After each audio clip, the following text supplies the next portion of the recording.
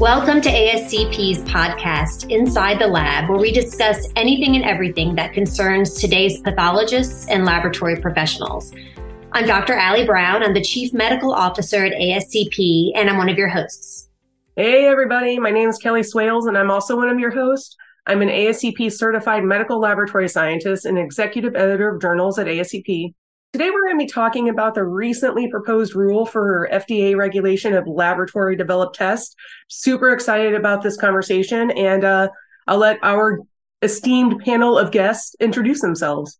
Hi, I'm Greg Sossman. I'm a clinical pathologist and serve as the service line lead for pathology and lab medicine at Ochsner Health. And I'm John Genzen. I'm also a clinical pathologist, professor at the University of Utah, and chief medical officer at ARUP Laboratories, where I also serve as a senior director of government affairs. Hi, I'm Matt Schultz, and I'm the senior director for the Center for Public Policy at ASCP. Great, guys. Thanks so much for joining us today. And before we get started, I have a little bit of housekeeping. I have a CME statement to make, and I've got an advertisement, and then we can get going on our discussion. CME and CMLE will be available for listening to this podcast in the ASCP store. The American Society for Clinical Pathology is accredited by the Accreditation Council for Continuing Medical Education to provide continuing medical education for physicians. ASCP designates this enduring material for a maximum of 1 AMA PRA Category 1 credit. Physicians should only claim the credit commensurate with the extent of their participation in the activity. Every specimen, every test, every diagnosis, every patient, the laboratory never leaves you, and the work you do is with you in every aspect of your life. The laboratory saves lives. You save lives every day.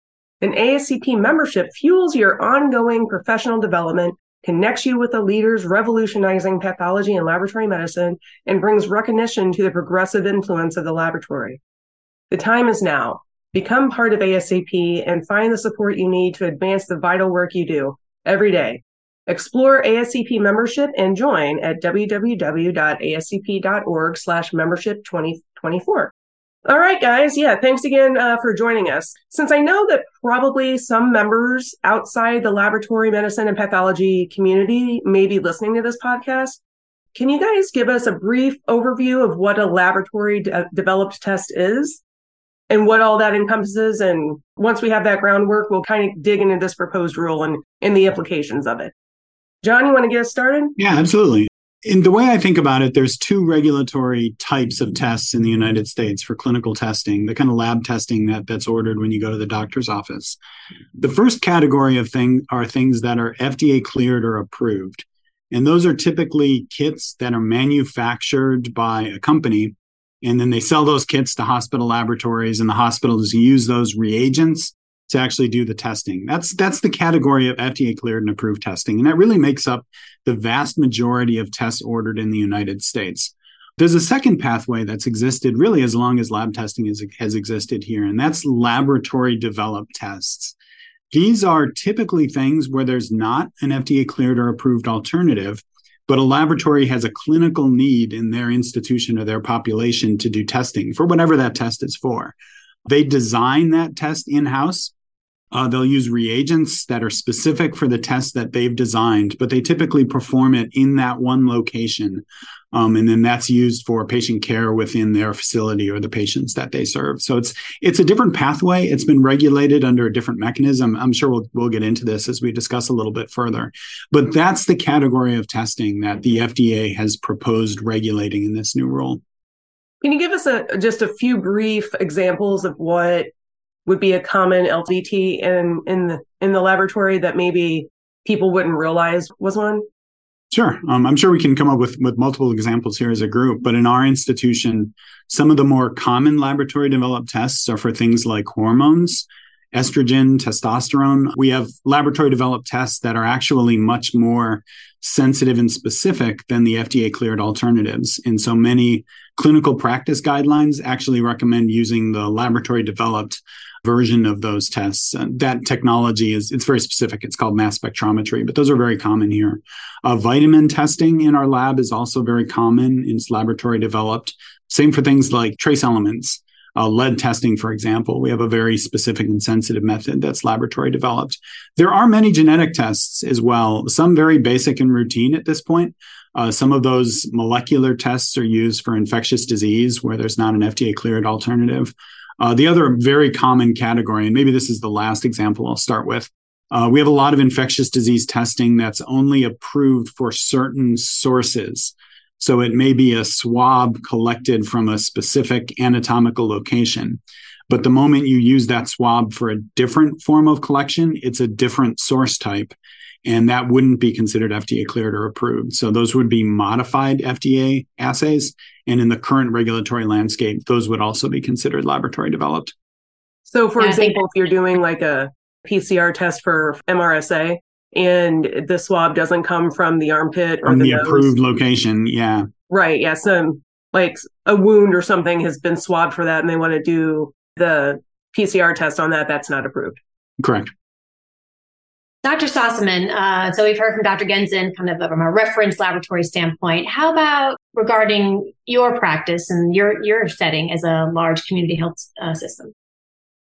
So I think John's absolutely right. The LDT issue is not just about academic medical centers. It is about a health system like mine who supports a busy oncology department. And so we do flow cytometry in-house. And those are other examples of tests that are not necessarily FDA approved. Many of the things we measure in flow cytometry on, say, a bone marrow specimen to help diagnose leukemia or lymphoma are lab developed tests. And those are done day in and day out to support cancer centers throughout the country. So this isn't just an issue of LDTs being a very esoteric test that's only done in some areas. It's done very frequently. And I think John hits on a really important point that a lot of us have modified an FDA approved test for a certain, like a body fluid to measure something that a surgeon needs when they're operating, or another very common test that's FDA approved or cleared. We modify that slightly. And it, as he said, puts it in that category of modified FDA and is looked on the same way as an LDT. So these are actually very common in most practices, most health systems now. Maybe not in a smaller community hospital where everything is predominantly FDA approved, but there are probably more of these out there than most people realize. So it's not just isolated to a large academic medical center. Does this affect anatomic pathology at all? So there are a number of anatomic tests that are tests that are used in practice of anatomic pathology, whether it's a molecular test or some immunohistochemical stains that are done very commonly that may be viewed as laboratory developed tests. So this would cross not just clinical pathology, anatomic pathology, molecular, and cross into most areas. What has spurred this discussion? How about some background as to why we're having this podcast today? What has changed? I'm happy to start there. One thing, the main reason is the proposed rule that came from the FDA just at the end of last month. It has been a 13, 14-year history of FDA proposed draft guidance, announcements about enforcing laboratory developed tests. And it's gone through several phases, from an FDA-centric phase early on to a congressional phase where potentially the VALID Act would have given the FDA authority to regulate LDTs and all in vitro diagnostics in its own framework. That failed in Congress last year. And the FDA earlier this year announced that they plan to move forward with a proposed rule over laboratory developed tests. There's a few different ways that you can establish a new rule or change an administrative authority in the federal government in the U.S. And one of those ways is notice and comment rulemaking. It's a very specific term that describes the legal way that a federal agency like the FDA could announce a new rule.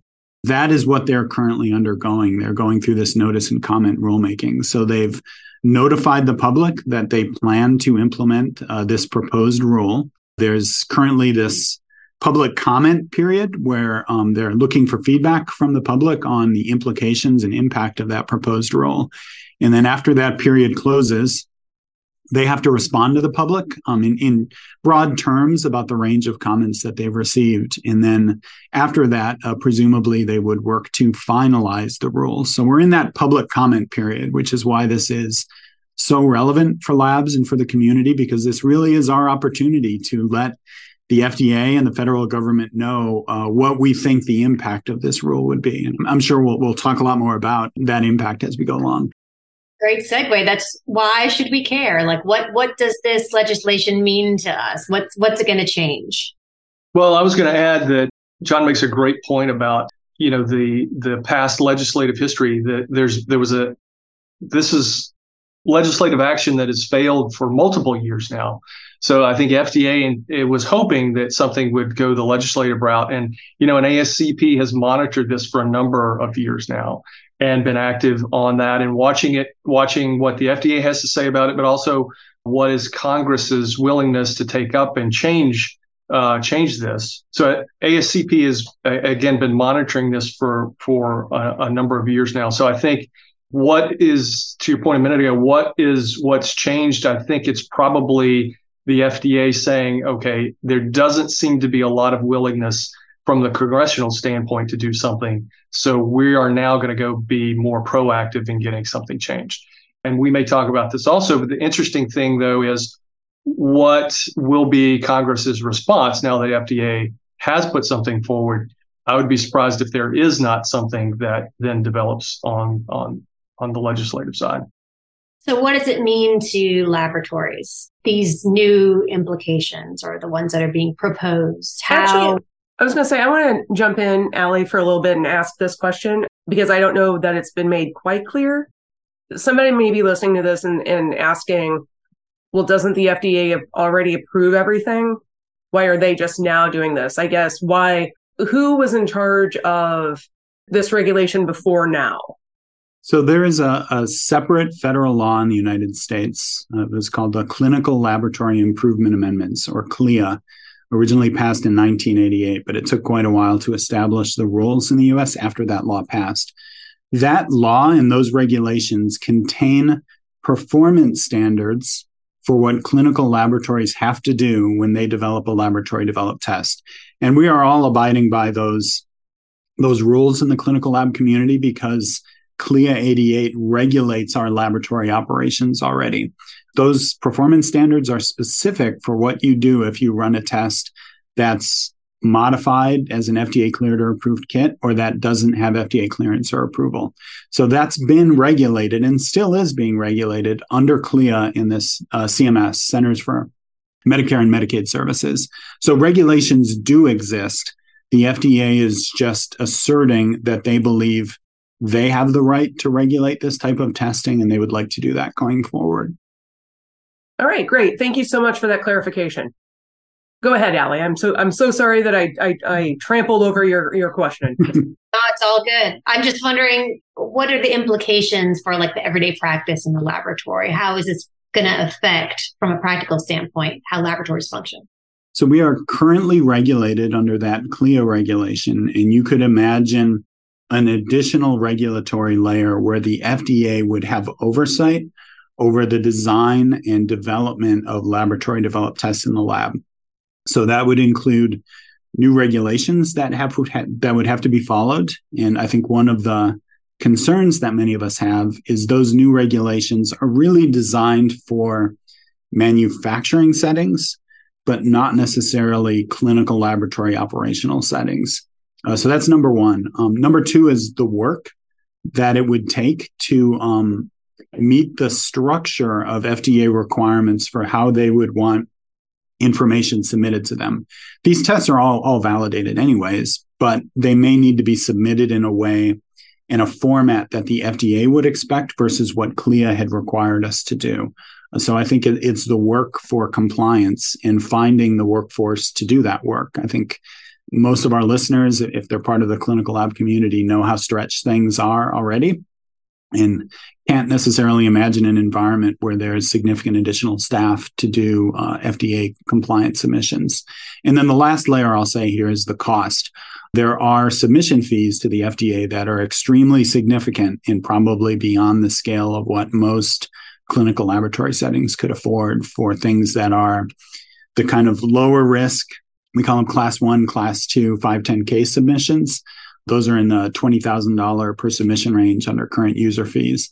But pre-market approvals are over $400,000 per submission currently. So these are very significant user fees and submission fees that clinical laboratories currently don't have to pay for. Yeah, we certainly don't need any additional hurdles to jump through in today's climate and laboratory or any day. No one's looking for that. So you mentioned this class 1, class 2, class 3. So not all tests are created equal under this framework? Yeah, because it's the existing FDA framework. It actually doesn't even describe concepts of how a low, medium, or high risk test and the concept of a laboratory developed test would currently fit. It fits that into that pre-existing FDA framework, which is where I think things all of a sudden don't start fitting well. Like when you think about laboratory developed tests, many of these, there aren't current FDA cleared or approved devices. And so by definition, they may get categorized as, it's a term called pre-market approvals, but it's the most expensive submission fee. Things like changing a specimen type, it's a change in intended use. So that actually would have this intermediate potential fee. It's called a de novo pathway that potentially could go down, but that's about $100,000 per submission. Like hospital labs just don't have that type of funding around to submit modified body fluid validation because they get 20 requests from a surgeon per year to do a body fluid assay. Like that's just not going to work in that setting. And I think that's one of the reasons why we're concerned is that impact and maybe disproportionate impact on the clinical lab community hasn't really been considered. So, for new tests coming out under this proposed schema, they'd have to go through this approval, et cetera. What about for tests that are already being performed and maybe have been performed in labs for years? Does it impact those as well?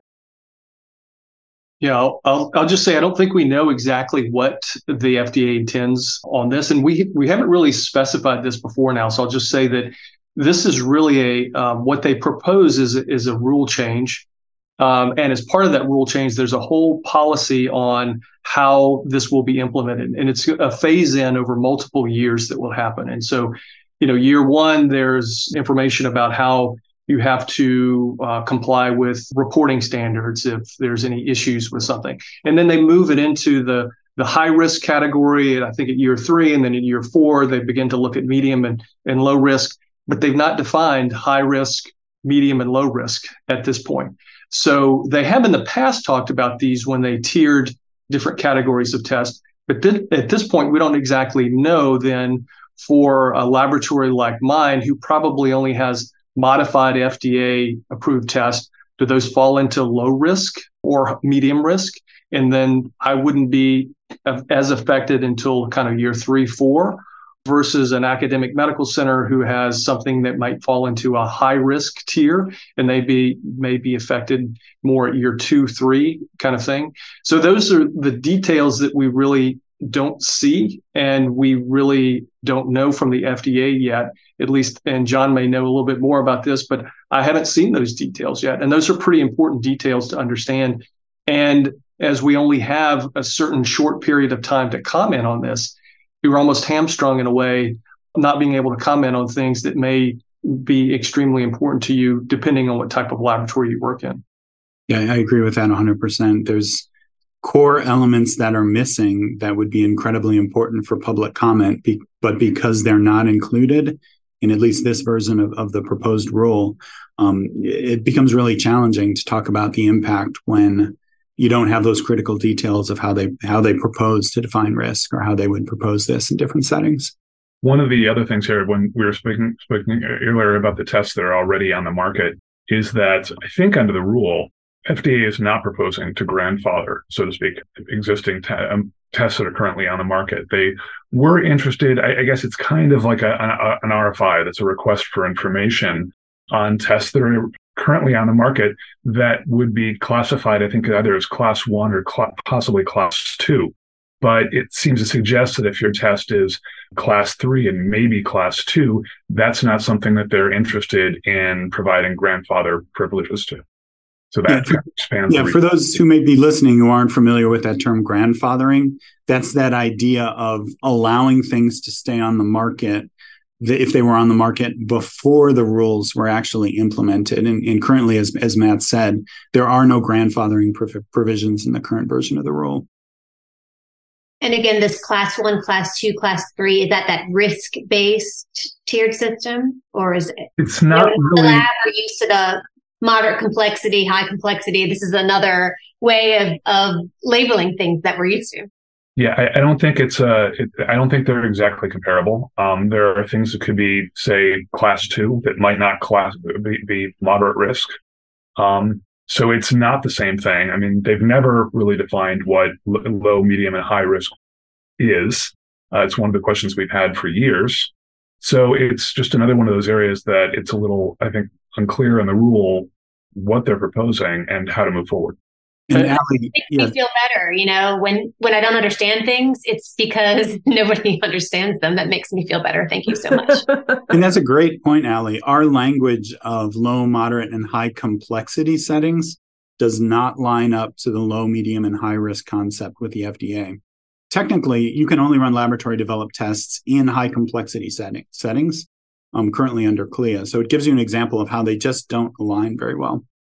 And there are other questions then, if they don't align, what comes in conflict? Would there possibly be an FDA process that is in conflict with our current CLIA process or vice versa?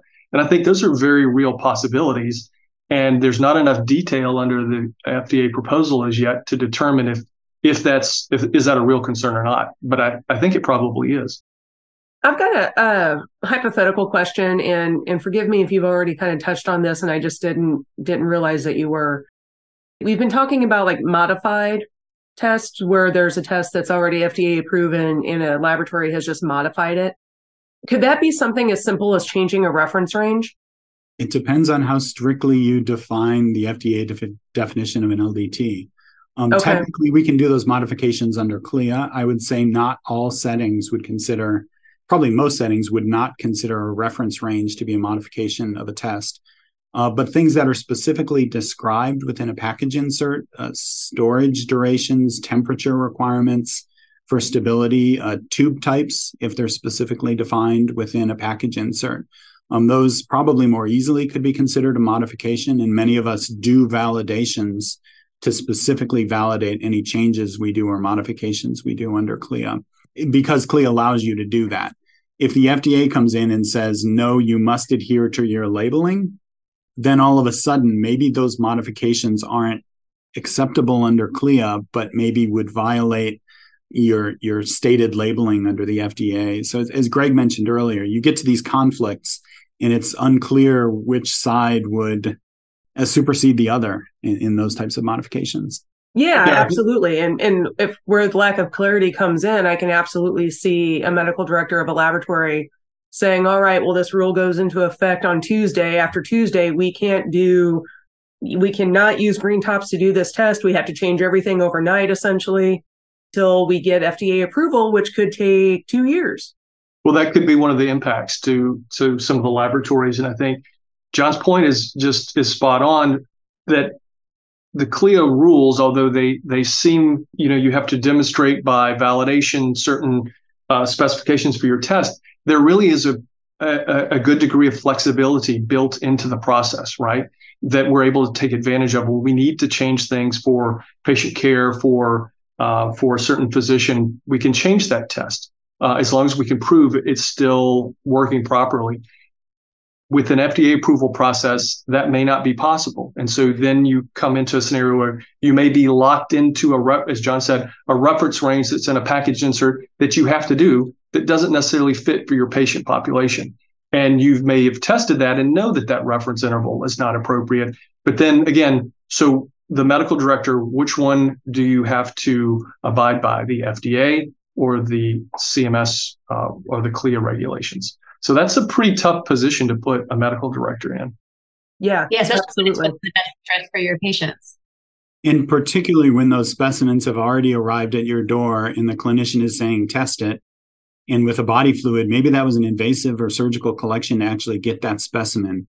I would like to avoid circumstances where you're forced into denying care that you think is appropriate just because of a new regulatory layer on top of what you're currently doing. Right. I think that's a good point, that a lot of the specimens we collect in the laboratory are essentially irreplaceable, right? Yeah. You have 1 milliliter or 10 milliliters or whatever you have, and that's all you have, and that's all you're getting, and it's only good for a day.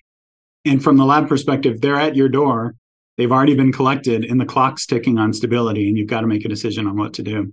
Right. You just invite them into your office and explain valid and what are LDTs. You just have, engage them in this enchanting conversation about policy. Yeah, So I'm dead certain that they're going to love to take time out of their day to hear it. Yeah. have a rocking chair in your office, right? That's what I've heard, like, so the surgeons can soothe themselves. But so from a regulatory standpoint, what are the potential consequences if you're not following? Does the FDA come and shut down your lab because you ran an amylase on an acidic fluid? Or, like, I guess they're probably not very clear about it. It kind of sounds scary. Think about FDA with the blood bank, and how tightly they regulate that. But do you have any idea of, like, what those consequences might be? Are they fines? Well, the FDA generally has, again, they haven't enforced these in the past, so we don't know. But generally, there are, pretty stiff penalties for things, and I think that's where we get into the conundrum that I have is, well, we've been doing this for a very long time under CLIA, and so now you're telling us that we've not been doing it appropriately, or possibly not be doing it appropriately. Could there be fines or issues like that are looked at retroactively, or is it all prospective, that kind of thing? I think those are concerning, but I just don't think we have enough details right now to know that. I think more concerning is the prospect of, our laboratory is going to be able to, as John mentioned earlier, be able to continue to offer these tests for either from financial concerns, or maybe it is regulatory concern. It's just not worth it now to offer these tests because we're worried about possible penalties. So we're going to stop offering them. Or is it too burdensome, both from a personnel level and a financial level, to offer them in the future? So I think, Allie, I think all those points are wrapped up into, we just don't know at this point, and it's very difficult to make specific comments on that when there's so much ambiguity about how they're going to handle something exactly like that. I want to ask a question, and Matt, maybe you can weigh in on this, because I have perused a few of the comments that have been made on the rule, and it seems like there's a fair number of, like, general public lay people that are very much in favor of this regulation. I wonder if folks are coming at it from the standpoint of, say, relatively recent startups that decided to make a laboratory and not turn out anything correctly. I wonder if the public perception is, yes, this absolutely has to be regulated. It's for everybody's safety. Matt, can you talk a little bit about maybe the public perception of that and how we can discuss that it's a more nuanced, complex issue? Certainly. Yeah, actually, I mean, it's interesting. I mean, one of the things I think is interesting about this is the public perception on what a laboratory test is and how good it is. And I've talked to my friends, and they'll get a test result and they'll assume that it's always correct. And it would be awesome that that's true. But there are certain parameters on developing a test: specificity, sensitivity, all these things that our other guests here understand far better than I do. And there's trade-off. So when you're doing tests, you don't have a test that is 100% accurate all the time, or it might not be able to actually identify what you're trying to identify. I don't think people understand that. This is just something that, folks on the street would assume that if you've got a test, it should always be accurate, and there's no reason for it not to be. So I think there's a lot of confusion. I think that if I was unfamiliar with the laboratory industry, I would say, well, why shouldn't a test be accurate 100% of the time? I mean, it just boggles the mind. I mean, everything's supposed to be perfect. But I think that's one of the things Dr. Genzen and Sussman should tackle is, what are the expectations for what we can do with the test? I mean, what are the trade-offs? Because I think people expect them to be perfect, but I don't think that's necessarily a reasonable expectation. Is perfection not reasonable, Dr. Sussman? Isn't that your only acceptable criteria? It's always the goal, Dr. Brown, but we all know that that's not possible for most laboratory tests. And that's why we go through this whole process of proving what we can do with these tests. And that is the validation process that, again, exists under CLIA already.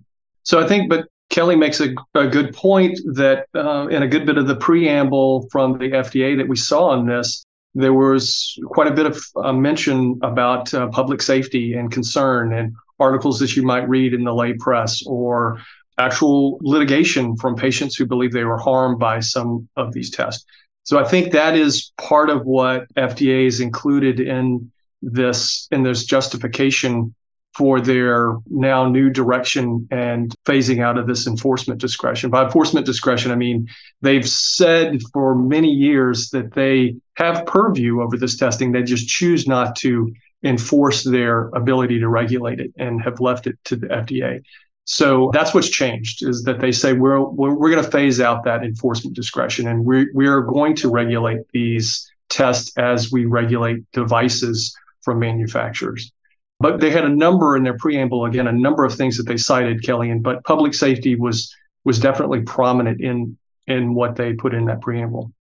I think about some of these direct-to-consumer tests that are out there. I was Googling a test the other day, and the first thing that came up were like 4 private companies trying to sell me some direct-to-consumer testing, which I find terrifying, because even as a pathologist, I find laboratory testing extremely complex. And I just don't think, I know our clinical colleagues often don't, and certainly the lay public often doesn't understand the complexity and all of the things that we do within the laboratory to safeguard. So when I see some of these direct-to-consumer tests, and I think this is maybe where some of that fear comes from, and some even potentially cite some sort of clinically actionable result or something like that. Do you feel like this has been part of the impetus for FDA to make this? And what does this mean? Is there anything mentioned specifically about those types of companies or that type of testing in this proposed rule?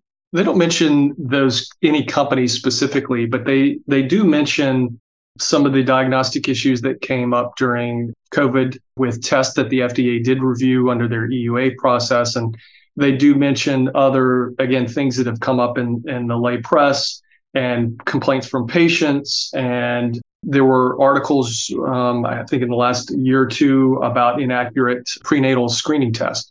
So those things really catch people's attention, and they don't generally realize the difference between a commercial entity doing this versus an academic medical center, and the degree of scrutiny that's performed in a validation process in an academic medical center. So I think that's where some of that has come from, and that concern from the FDA. So they're using kind of this broad brush to paint kind of all of the different types of entities that produce clinical laboratory results.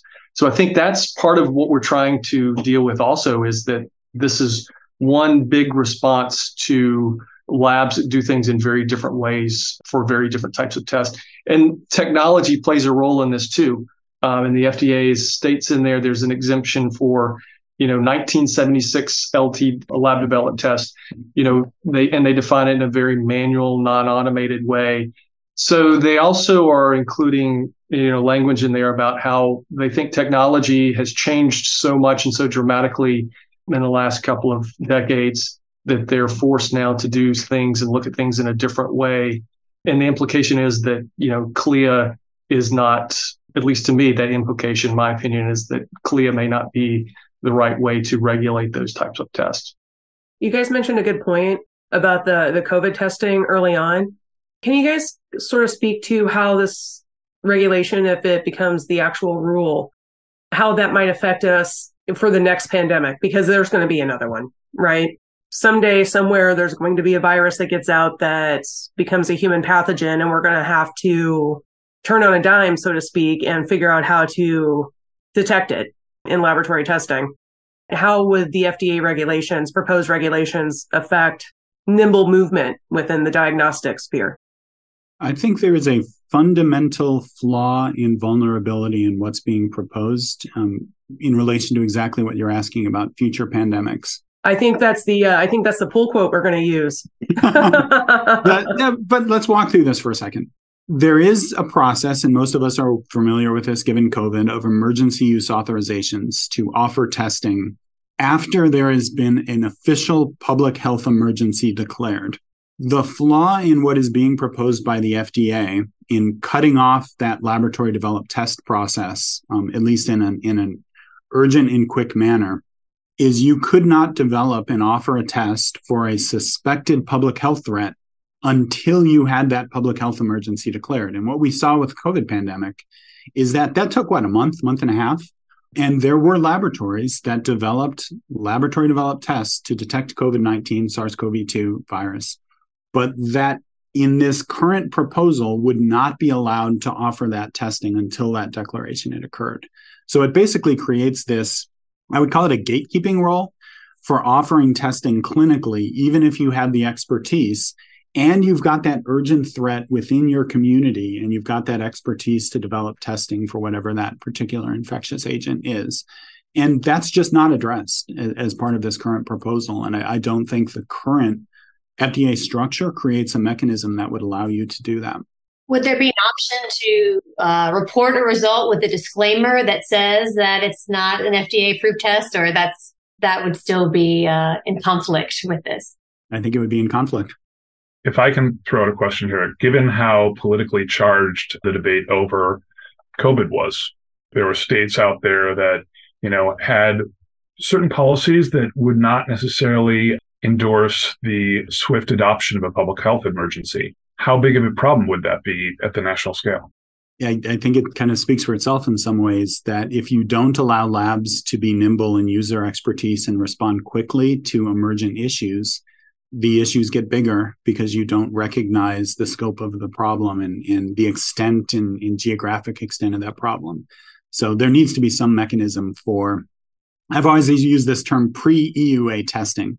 I know there's been some valid act and some prior discussions on what a regulatory structure could look like, but I think it's really important to have a pre-EUA mechanism, emergency use authorization mechanism to offer testing. So how do we as pathologists and laboratory professionals offer our sage advice, right, to the FDA? I mean, surely they're going to be reaching out to the John Gensens of the world and asking them for insights on how this should be handled, or will they? This public comment period is absolutely essential. So if somebody has a strong opinion, whatever that opinion is, on how this rule will impact their job, how it will impact the patients that they're testing, how it may impact the industry, this is the time to share that publicly. The FDA does have a legal obligation to consider those opinions.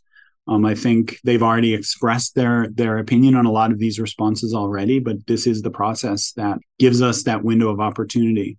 The other thing that's really critical to think about is if there are lawsuits in the future about the FDA proposed rule, if it goes live, the information that can be used to support legal cases is what is in the public record from this public comment period. So that's another reason why I think it's really important to get your opinions out there, because if you want those opinions considered in future legal cases, this is the opportunity to do that as well. So Matt, how do we do that? How do ASCP members have their voice heard? Well, we're currently in the process of reviewing the regulation, and we'll be developing formal comments from ASCP. In addition, one of the things we'll do is we'll be putting together some informational and educational materials for our members. We'll probably put out an action alert asking them to provide comments to FDA on that. I suspect something like that will probably be going out within the month. So we'll be looking to our members to kind of weigh in on this issue and kind of help guide where we go with the comments, but also just to kind of help educate FDA on some of the concerns that labs have about the proposed rules. Allie, I'll add that the FDA has some open questions and their proposal also, and so they want to hear about certain things. And so I think if members have opinions about, as John mentioned earlier, about grandfathering of certain tests, if that should happen or not, or if there should be some tests that are exempt from pre-market review. Should there be a longer phase out period for LDTs from some smaller labs, and whether there should be a different policy for academic medical centers, things like that. They also mentioned the New York State Department of Health clinical lab evaluation program. And so anybody who's knowledgeable about that, I think, should comment on that, because there are other ways of doing this. And I think comments around the things that they already put out there would be very helpful. So they are seeking information about certain things. And so I think that would be helpful also for members who have opinions about that, to put that out there.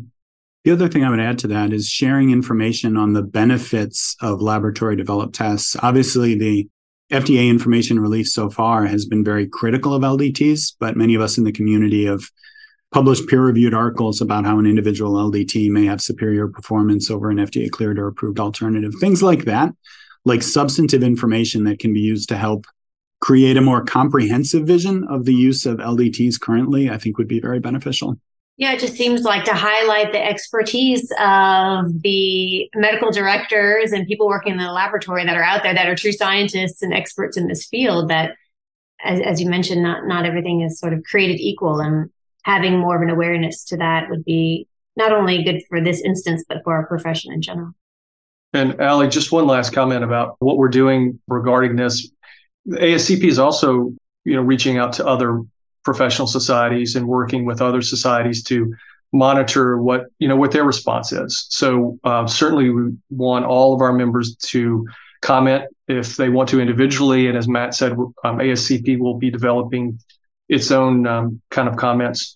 But we're also, trying to be inclusive and reach out and understand all aspects of this and how this is going to affect other members in other areas of the lab, and want to make sure we're aware of how other people feel and are approaching this, whether it be, as John said, possibility of future lawsuits, or if there's a congressional response, how do we also respond to that too? So I think ASCP is trying to, kind of marshal its forces to make sure we know what's going on in the totality of the environment.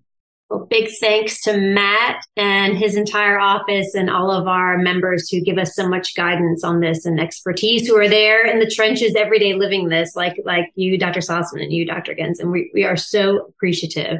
Very thankful. Yeah, absolutely. Thanks, guys, so much for joining us. We've had a great discussion today. I know it's not the last word on anything. We may have more discussions about this in the future.